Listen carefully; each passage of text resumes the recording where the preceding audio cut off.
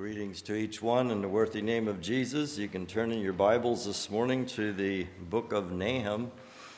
That is near the back of the minor prophets. If you go to Matthew and go backwards, you'll probably soon find it. Jonah, Micah, Nahum.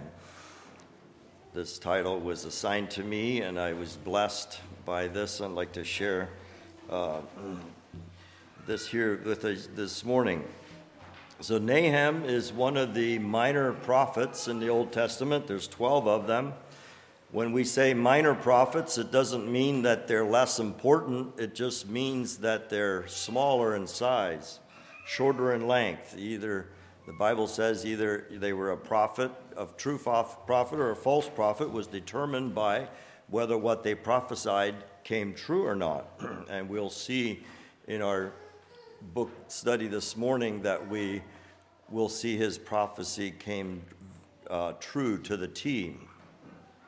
Now, Nahum, the first verse, chapter 1, first verse, we want to go through the 3 chapters, and the title this morning could be an overview of the book of Nahum. So Nahum is the author. In chapter 1, verse 1 says, "The burden of Nineveh, the book of the vision of Nahum the Elkoshite." So Elkosh, he says Nahum is the author, and he was from Elkosh, and that is in northern Iraq. So there we see today, if you could go to Elkosh in Iraq, this is just north of Nineveh, north of the town of Mosul, and you will find the tomb of Nahum. It's there. The picture on the left is the tomb, and the picture on the right is a recent renovation. They just did it in the last 5 years or so as a recent renovation done. They there was a building over the tomb, and it's very interesting. If you want to look that up, you can Google the tomb of Nahum, and they did it in secret. They didn't tell anybody until after it was done, because of where they were in Iraq. But the book here is the burden of Nineveh, the book of the vision of Nahum. So we see it says the book of the vision. I believe he wrote in a book what he saw, just like John wrote in a book what he saw. And he's recording, it's almost like in real time, very accurate. He's writing down what God is going to do to Nineveh. And the theme of the book is God's judgment against Nineveh. That's all this book is about, God's judgment against Nineveh. Now, Nineveh here's a little picture painted sort of to give us an idea. Nineveh is the capital city of Assyria, and it's in North Iraq. That city they had a wall around the city that was 17 miles long. So it was a 3 square mile city. These walls were 100 foot. They could ride 3 chariots wide around these walls. There was towers on the wall, and there was a moat, as you can see there, around the city. That was 150 feet wide and 60 feet deep. And God calls this city a great city, the city of Nineveh. There's a topical view. There you can see there's the 15 gates, and that's the wall, 17 miles. And you'll notice, just for later reference, the 2 rivers. There's a Tigris River on the left side, and the Kosher River goes right through the city. And this will become interesting as we look at the destruction, how God allowed the enemy to come in. So the date is not sure. It doesn't tell us the date. It tells us in here that of the city of Thebes that was overtaken, and that happened in 661. And we know that Nineveh was destroyed in 612. So it gives us we don't know exactly time, but it's believed that he would have prophesied here during King Manasseh, or maybe Josiah's time, right after him. So it would make sense that possibly he prophesied after the revival of Josiah.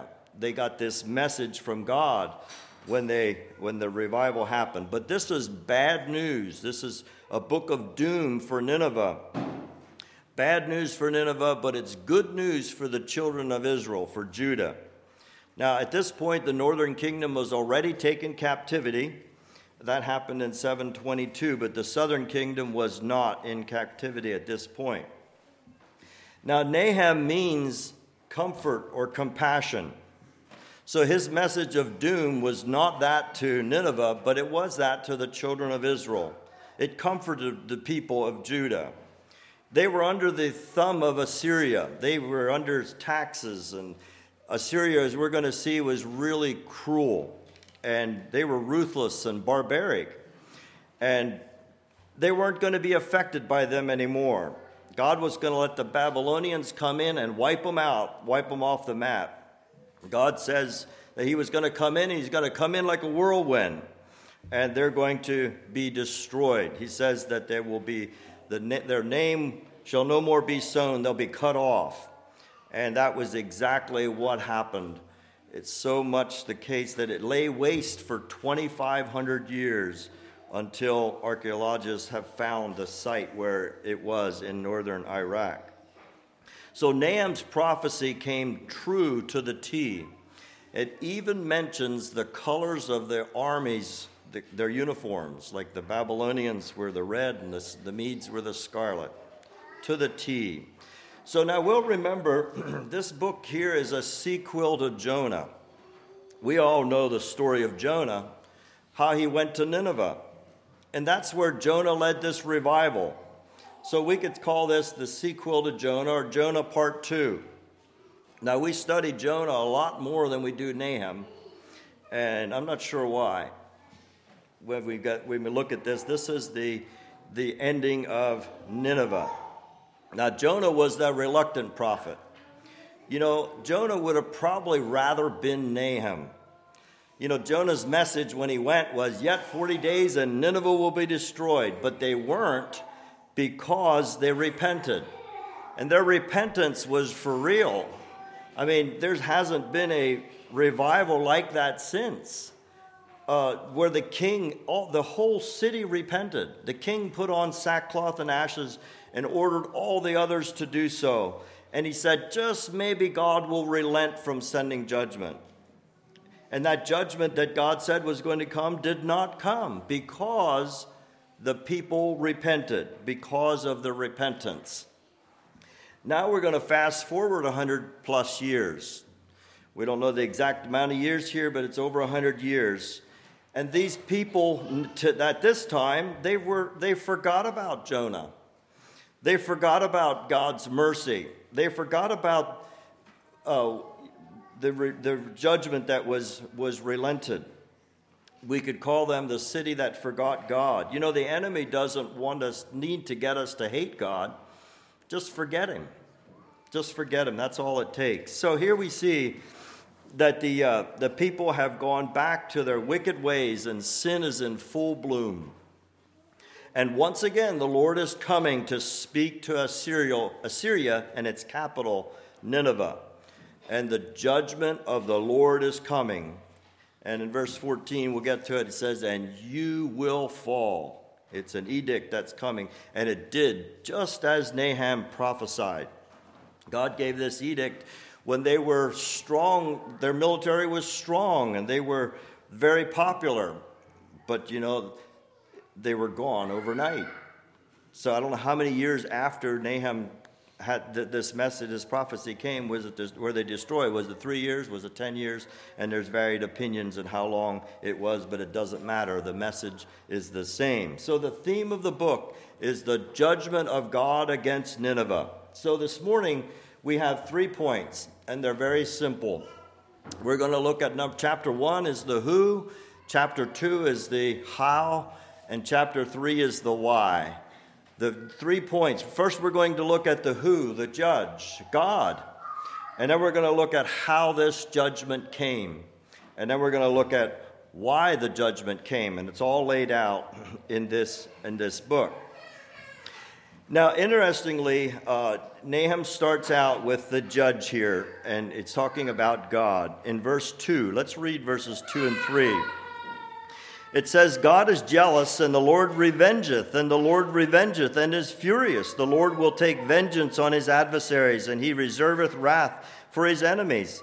The Lord is slow to anger and great in power, and will not at all quit the wicked.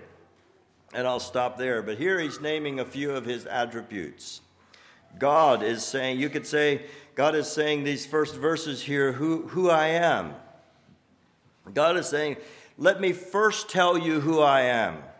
The first verses that he's talking about, it's a powerful appearance of God in his glory. You know, knowing God is important in understanding his judgment.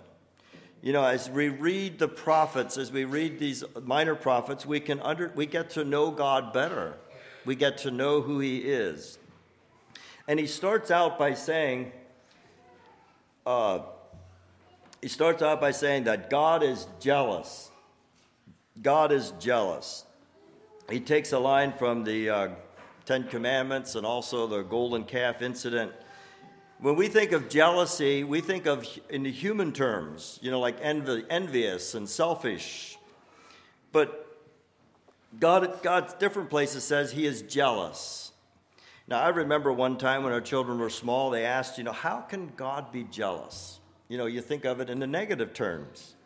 Well, at bedtime one time, I said, well, you know, as you know, I read bedtime stories to our children, and I said, it'd be like if I would go over to your cousins and read them stories. How would you feel about that?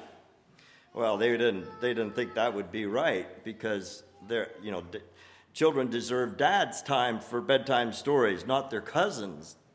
And well, that's a good part of jealousy. You're jealous for what belongs to you. And that's exactly what God is jealous for what belongs to him. It has the idea of being zealous, or zealous for his glory, for his holiness.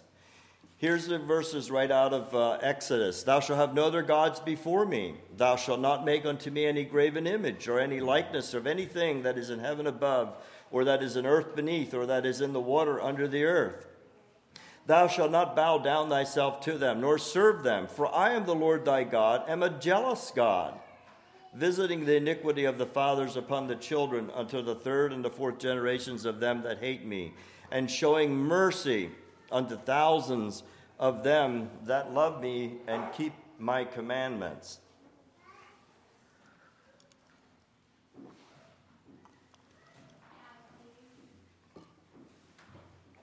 So here God says he's jealous. Jealous. You know, God isn't worried about other rivals, these other gods being a rival to him. That's not at all what he's worried about. He wants our affection. He doesn't want our affection to go to these other gods or to these other idols or to serve ourselves.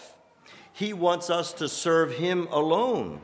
He wants to be the master passion of our lives. And if we allow anything else to come in and be a substitute, he's displeased. And this displeasure is described here as jealousy. So for chasing other gods, chasing other things, he's jealous. Then he'll come in second, and that's not okay. This jealousy leads to vengeance. In Ephesians, it talks about, because of these things cometh the wrath of God on the children of disobedience. This jealousy leads to vengeance, and there's a day of judgment coming. God, it says in verse 3, he will not acquit the wicked. He will not let the wicked go unpunished. And God is an advocate of true justice, we see here. He will not bring justice immediately. It tells us here that he's very patient and he's long-suffering. He's slow to anger. He gave Nineveh over 100 years' time to repent.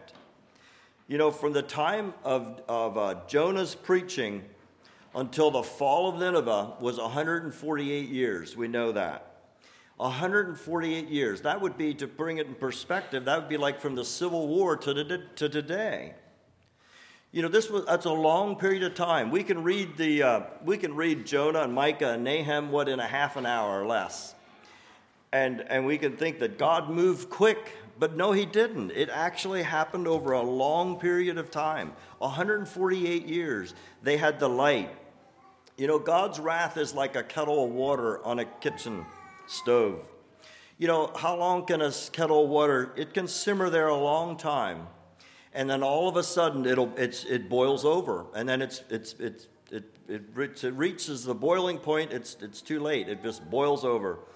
And the boiling point is in the Bible is described as the day of wrath. The day of wrath. You know, nothing is going to turn it away. The repentance can turn that when it's simmering. You know, God's wrath can be turned away with repentance. And we see that in Jonah's time. But for different nations and for different people, it has boiled over. And we're going to see, and for the whole world, there is a day of wrath coming. And this describes a day of wrath coming here in Revelation chapter 6 and verse 15, when people would rather have rocks fall on them than face God's wrath. And here's the verse. It talks about all the kings of the earth and the great men, the rich men, the chief captains, and all the mighty men, and even the bondmen and every free man. They hid themselves in the dens and the rocks of the mountains and said to the mountains and rocks, fall on us and hide us from the face of him that sitteth on the throne and from the wrath of the Lamb. For the great day of his wrath is come, and who shall be able to stand? You know, it comes a time when it's too late. And we're going to see here in Nineveh that the clock struck 12. The last verse in the book of Nahum, it says, in the last verse here, it says, there's no healing of thy bruise, thy wound is grievous. And it means that it was too late. It was over. There was no remedy.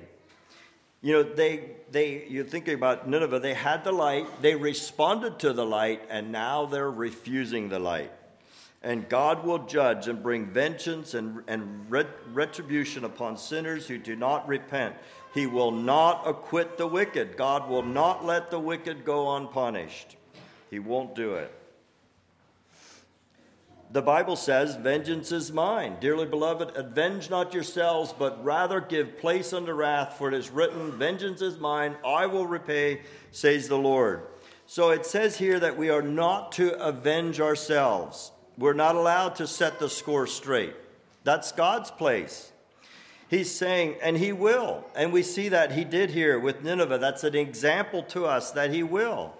Vengeance is an expression of God's wrath, and it's for God alone. It's not for us. He tells us not to do it. He says, he instructs us here not to avenge not ourselves. He instructs us in the Sermon on the Mount to never pay evil for evil. But here he says, rather give place unto wrath. That means that we need to move aside so God can do his work. So he can take care of it. And he will take care of it in his time and in his way. It's not for us. We don't know how. We might think we know how to set scores straight. We don't know how. And let me explain. The Bible says here that God is slow to anger, and we can see that many places through the Bible.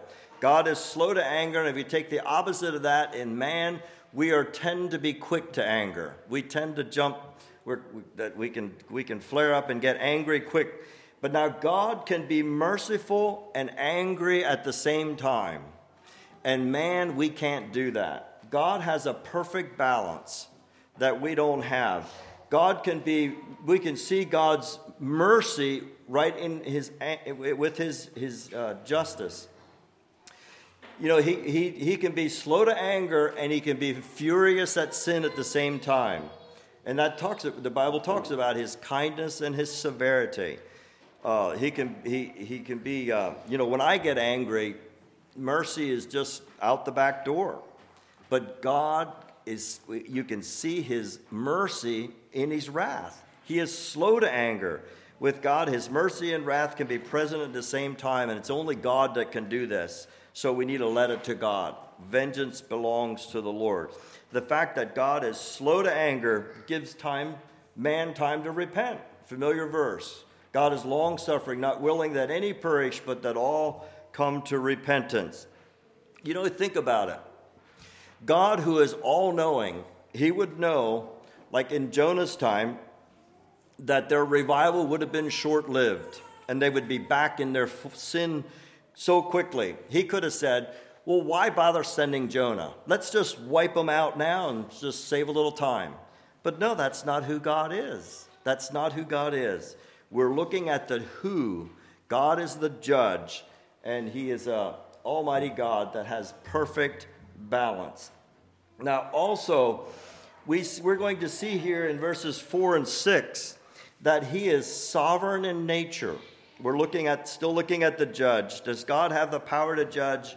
Just look at the power in nature, his sovereignty in nature. You know, it talks about the whirlwind in the end of verse 3, the whirlwind and the storm and the clouds that are the dust of his feet. You know, he's great in power. He's all-powerful. He's omnipotent. There's nothing that he cannot do. We're reminded over and over again of the power of Almighty God. And here it gives us 4 word pictures here that remind us of the power of Almighty God. And the first one is the tornado.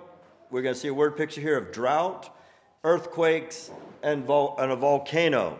There in verse 3, he describes a tornado. The clouds are the dust of his feet. The wind, the whirlwind and the storm, and the clouds are the dust of his feet. And we see the drought. He describes in verse 4, he rebuked the sea and makes it dry and drieth it up all the rivers. And in verse 5, we see the earthquake. The mountains quake at him. And verses 5 and 6 talks about a volcano. The hills melt, and the earth is burned at his presence. Yea, all the world that dwells therein. And then verse 6 it says, his fury is poured out like fire. The rocks are thrown down by him. So here's pictures of Almighty God. God is sovereign in nature. He created it. He sustained it. He can calm the storm by just saying the word. And then in verse 6, we have a verse here. It says, who can stand? If omnipotent God controls the forces of nature, how can mere man with unrepented sin withstand the wrath of God? And then we have the verse here we find in Hebrews. It's a fearful thing to fall into the hands of the living God. And then we go on and we see the Lord is good. Verse 7. Verse 7 says, the Lord is good, a stronghold in the day of trouble, and he knoweth them that trust in him. And here we have a verse, of a promise. The Lord is good. He's true. God is good. It's true. He's a stronghold in the day of trouble. It might be hard for us to see at times, especially in a storm, in the middle of a difficulty, and our faith can be weakened during this time. But we need to remember that God is there. God is good. And that's for the children of Israel at that time, going through all the Assyrian atrocities. God was saying he's good. He's there for them. For those, at the end of that verse, it says, for those that trust him. It's a conditional promise. It's a promise for those who trust God. You see, it's either we trust God or we're trusting ourselves. And this promise was for those that trust God. And he says there, he knows them who trust him. He doesn't have to be told who they are. He knoweth them. So God knows the children of Israel who trusted him through all the Assyrian atrocities, and the same today. Do I trust God when I'm wrong, when I'm taken advantage of, when I'm in a difficult situation? Do I trust him? Do I know he is good? And do I let vengeance in his hand? Or do I want to try to set the score straight myself? We're looking at the who, Almighty God, with perfect balance. Perfect balance of justice and mercy. It's the same God. It's, he's described as jealous on the one side, avenging, wrathful, and hating sin. And on the other side, he is slow to anger, merciful, long-suffering, and great in power. It's the same hand that extended the mercy is the same hand that's extending the judgment. Almighty God with perfect balance. That's the who. Now we want to look at the how. How is this judgment going to come?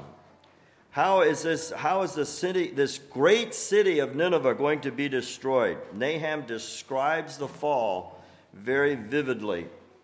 And we're not going to be able to read all the verses, but basically he's talking about two things, and it's going to be by a flood and by a fire.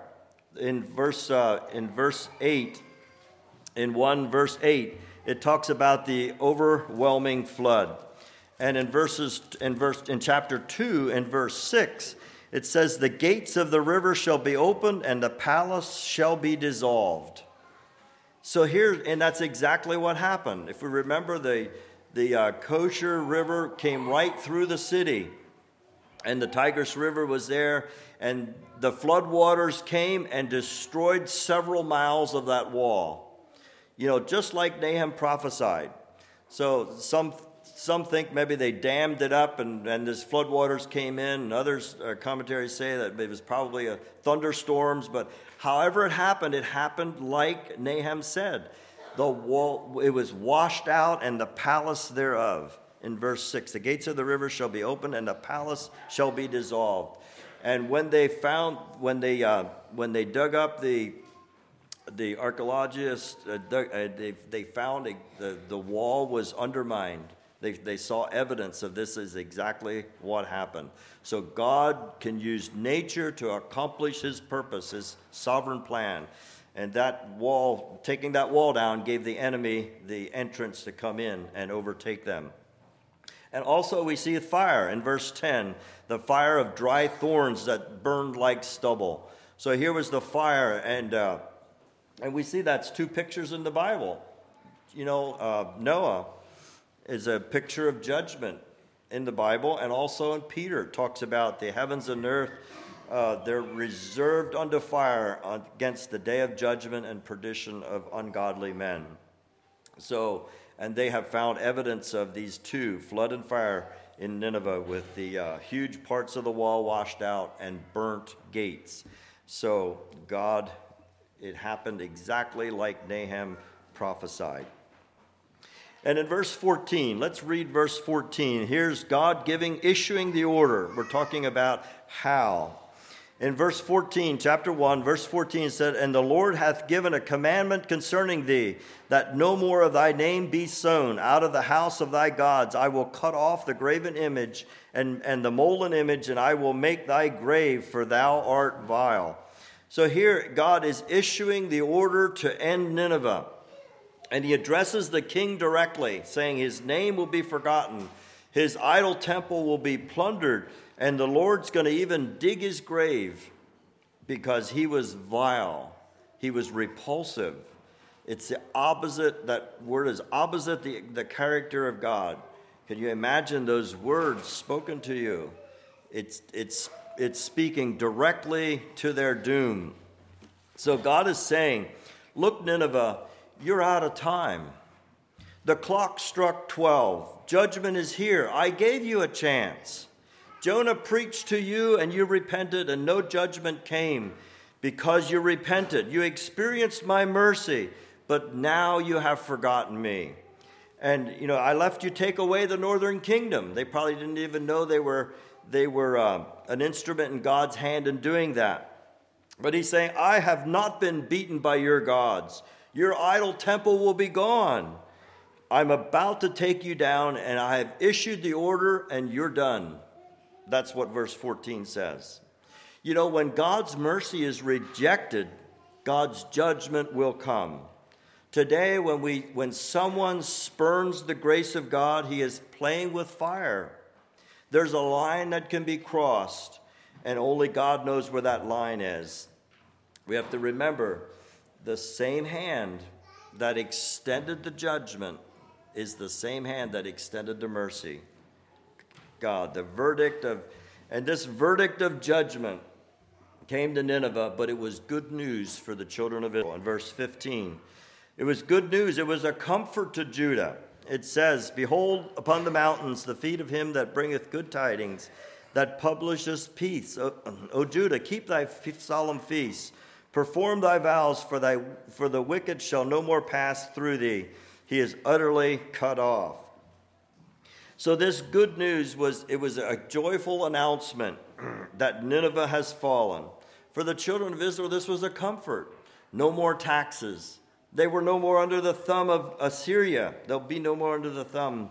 And they can celebrate. The oppression was over.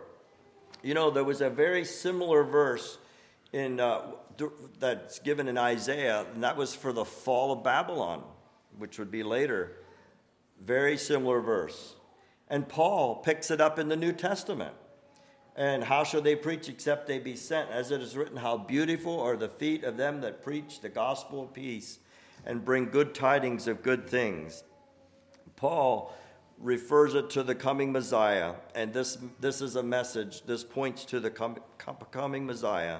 Anybody that has a message of hope and victory as we herald the gospel of Jesus Christ to the lost.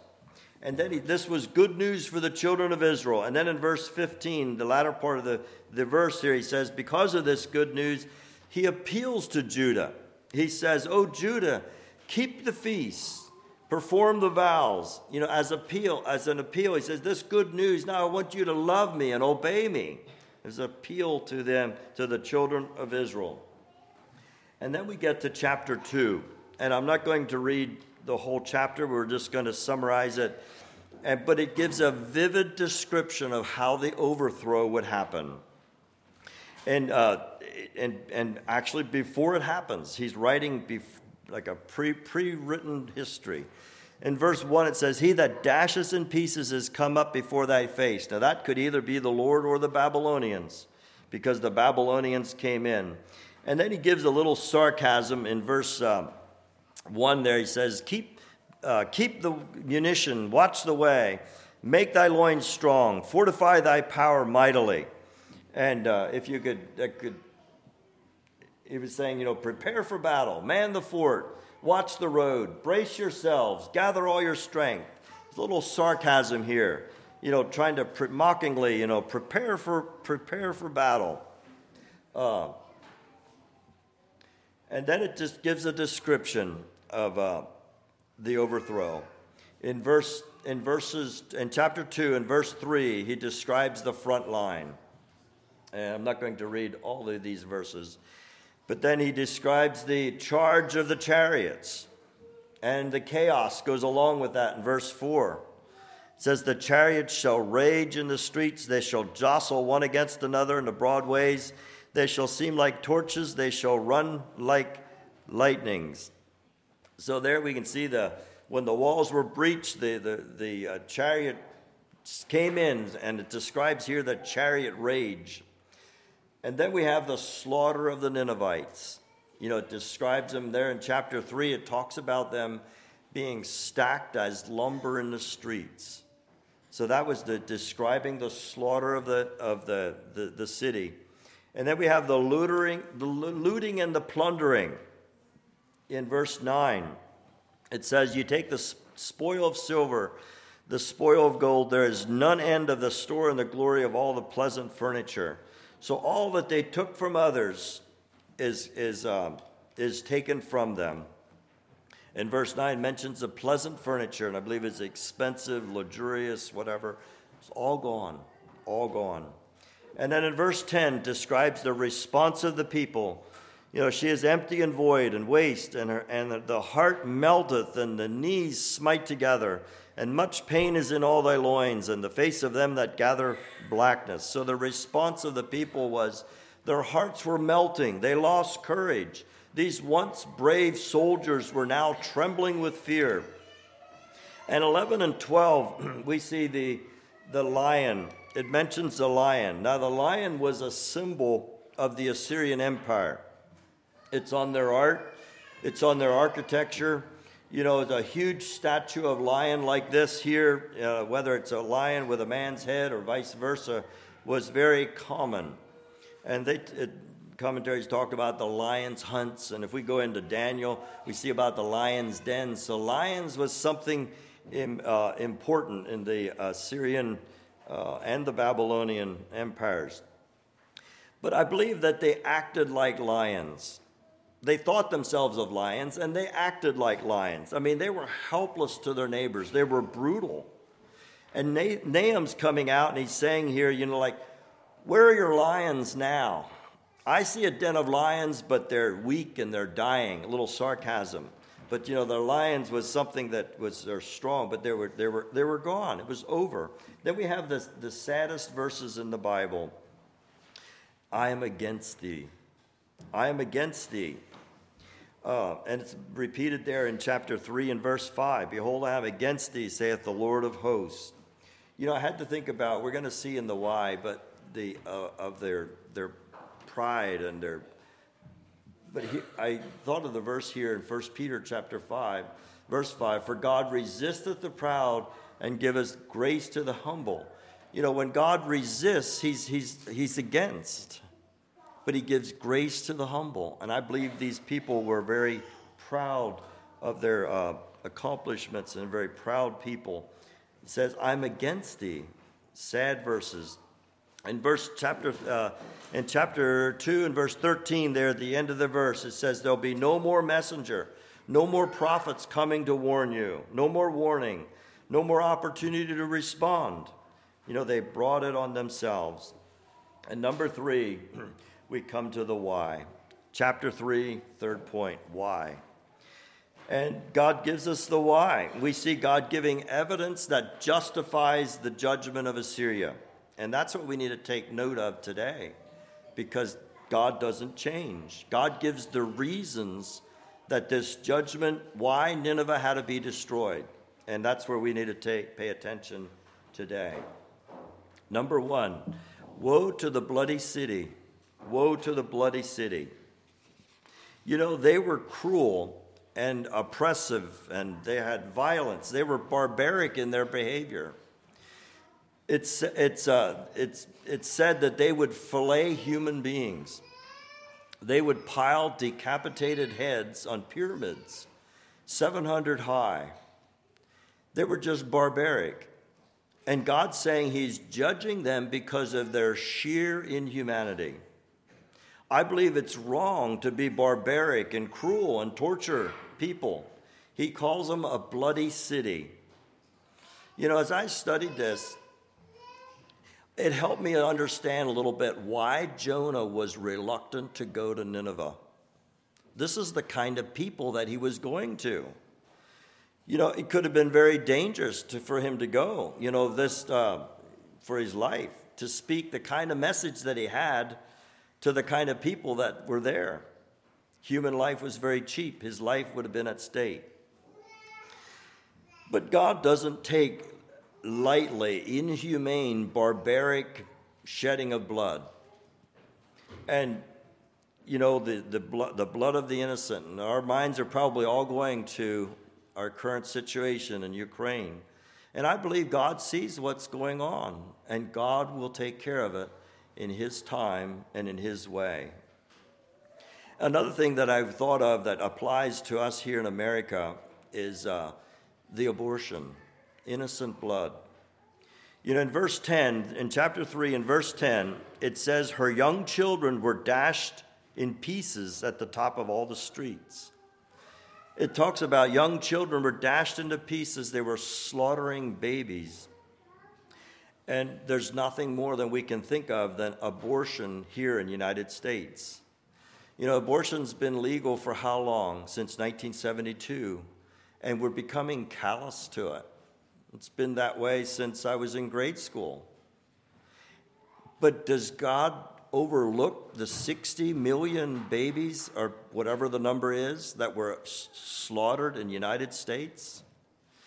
And what about the later, I believe it's barbaric to do an abortion in the last trimester that's being done today in a modern world. God doesn't take lightly innocent blood. There's no question it's innocent blood. And for God to be God, I believe he will judge. In Cain and Abel, when Cain slew his brother, God came to him and said, what hast thou done? The voice of thy brother's blood cry unto me from the ground. God doesn't wink at innocent blood. And I just went through and just picked out some verses that how God notes and remembers and judges innocent blood. God notes, he doesn't, this is nothing lightly, and they're just going to put up a couple verses to get us thinking. But do a search on innocent blood, and you'll see God's very important to God. In Deuteronomy 19:10, it says, that innocent blood be not shed in thy land, which the Lord thy God giveth thee for an inheritance, and so blood be upon thee. Moreover, Manasseh shed innocent blood very much, till he filled Jerusalem from one end to the other. Besides his sin, wherewith he made Judah to sin, in doing that which was evil in the sight of the Lord. And also for the innocent blood that he shed, for he filled Jerusalem with innocent blood, which the Lord would not pardon. And he shed innocent blood, even the blood of the sons and their daughters, whom they sacrificed unto idols of Canaan, and the land was polluted with blood. And yet, two more here. 6 things does the Lord hate, yea, 7 are an abomination: a proud look, a lying tongue, and hands that shed innocent blood. And Isaiah 59:7, their feet run to evil, and they make haste to shed innocent blood. Their thoughts are thoughts of iniquity, wasting, destruction are in their paths. I believe God notes, I believe God remembers and judges innocent blood. It's not taken lightly. You know, how long is the kettle going to continue to simmer? And we don't know. But I believe we need to pray for our country. So, the bloody city. Number 2 is lies. It says lies. It's full of lies. Truth was gone. And this rings home here too, doesn't it? You know, in our country, I believe it's Simon Schrock that wrote the book there, Where Has Integrity Gone? We went through it here in a Wednesday Bible school one time. Where has integrity gone? And I believe in the first chapter of that book, he says, you know, we've gone from Honest Abe to Lying Bill. And that's where we are. Lies. Robbery is mentioned. It is full of lies and robbery. Was it all the spoil that was taken that God calls robbery? Maybe for us today, it's the covetousness, the sin of covetousness, the desire for more. But they lost it all. They lost it all. Stealing and lies is a prevalent sins in Central America, and I believe they're here as well. And this is the reasons that God brought the judgment upon Nineveh. And fourthly, we see immorality and witchcraft. 2 sins that God hates over and over again in the Scripture. We can see it repeated and repeated, mentioned, and if we over and over again. And God calls Nineveh a harlot and a witch. In verse 4, let's read verse 4. It says, because of the multitude of the whoredoms of the well-favored harlot, the mistress of witchcrafts that selleth nations through her whoredoms, and families through her witchcrafts. So there was likely prostitution was part of their religion, but God gives this for a reason for their judgment, the immorality and the witchcraft. And if we look across our nation today, we see that is, as we look at the graphic description of the wickedness of Nineveh, and we compare it, if we're honest, all around us, immorality is rampant here at home in the United States. It's rampant. We live in a sex-crazed world. And that is the reason that God sent this judgment upon Nineveh. I believe it's in one of the Paul writes, let this not once be named among you as Christians. So here it says, and immorality and occultic practices. And I believe occultic practices are on the rise. Even the worship of Satan is on the rise. It's here, occultic practices. In verse 5, he says, behold, I'm against thee, saith the Lord of hosts, and I will discover thy skirts upon thy face, and I will show the nations thy nakedness, and the kingdoms thy shame. So here he's saying that he's going to I will lift your skirts over your face and expose you. It's a way of saying, I will make you a public disgrace, like a disgraced harlot. That was what what Nahum said there, what God said. So, and then we see pride and self-confidence. They had an arrogance about themselves that they didn't care about human life. They had an arrogance about themselves that they thought they were unbeatable, undefeatable, that they were the superpower of the world. And they were at that time. But you know, the verse that says, pride goeth before destruction, and a haughty spirit before a fall. You know, any world power, what we learn here is any world power can be brought to her knees overnight. They had an arrogance and a pride that led to a self-security. They felt so secure in themselves. I mean, they had that walled city. They had that moat around them. I mean, they felt so secure. They were drunk with security. They thought they were above God. Does that sound like United States? Could God bring the U.S. down overnight? We need to take notice of why God destroyed Nineveh. You know, we're thinking about pride and self-confidence. He mentions in verses 8 to 10 other cities that were judged. He mentioned in verse 8, art thou better than populous? No, that would be Thebes that was taken down. And he says, are you better than they? You know, do you think you're better than they are? And here you can sense the arrogance that they had. You know, pride has an air about oneself as being better. And it says, are you better than they? They were brought down like you can be brought down too. These nations, and what it's saying is take a lesson. And I believe for us today, we need to take a lesson, take a warning. It's a lesson. It's talking to us today that we need to take a lesson, and this is why God brought them down. And we see, another thing that we see here is God is sovereign in nations. You know, we looked earlier about God was sovereign in nature, and this tells us that God is sovereign in nations. You know, supreme ruler of nations. And I put the verse up there of Paul, when Paul was preaching at Mars Hill. And he talks about one blood, God made everyone alike. One blood, all men to dwell on the face of the earth. And then he says, and hath determined the times before appointed and the bounds of their habitation. You see, God is in control. God is sovereign in nations. God sets the bounds and brings up whom he will, takes down whom he will. And God does not allow arrogant, ungodly, inhumane nations to continue forever. And we see it in history, and we see it here in this in what Nahum is prophesying that happened to a T. We see that God is sovereign. He's sovereign in nature.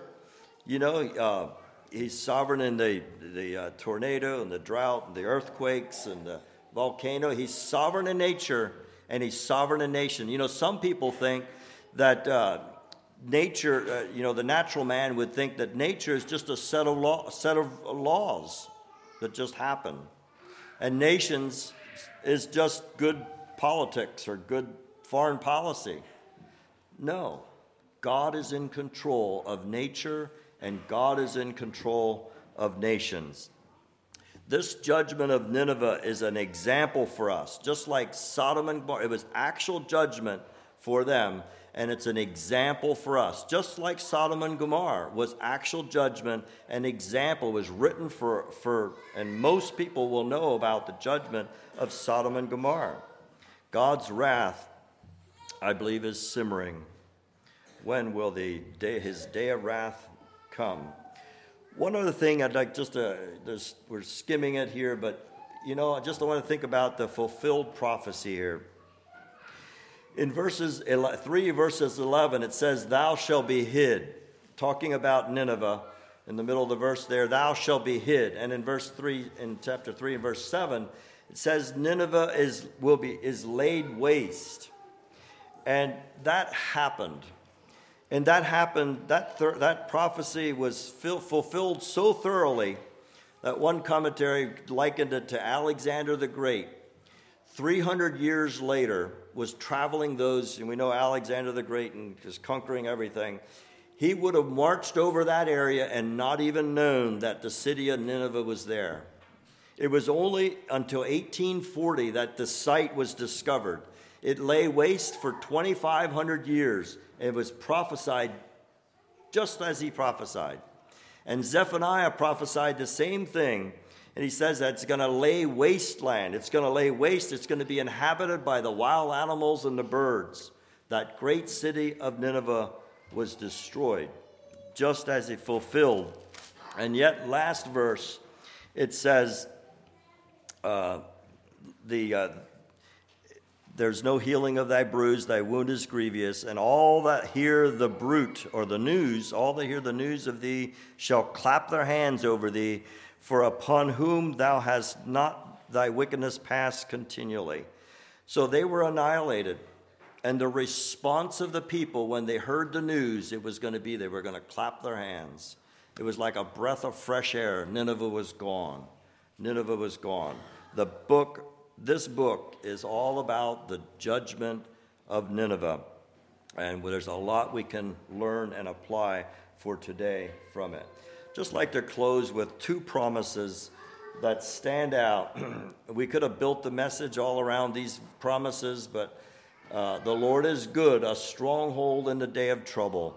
You know, God makes wonderful promises to his people. He assures them of his goodness, and he tells them they're going to be safe as long as they trust him. And this is a promise that we can claim today. No matter what we're called to go through, that promise is there for us if we trust him, if we trust him. And also, behold upon the mountains the feet of him that bringeth good tidings, that publishes peace.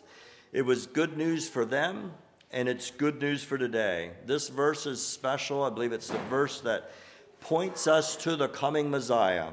Most of the prophets, if not all of them, point to the coming Messiah.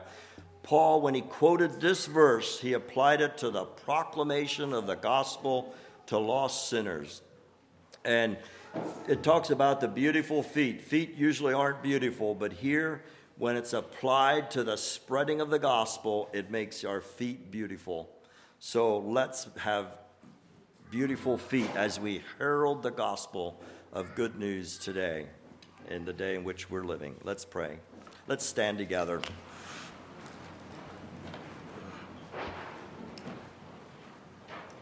Heavenly Father, we thank you for your goodness and love. We thank you that you are a God of balance.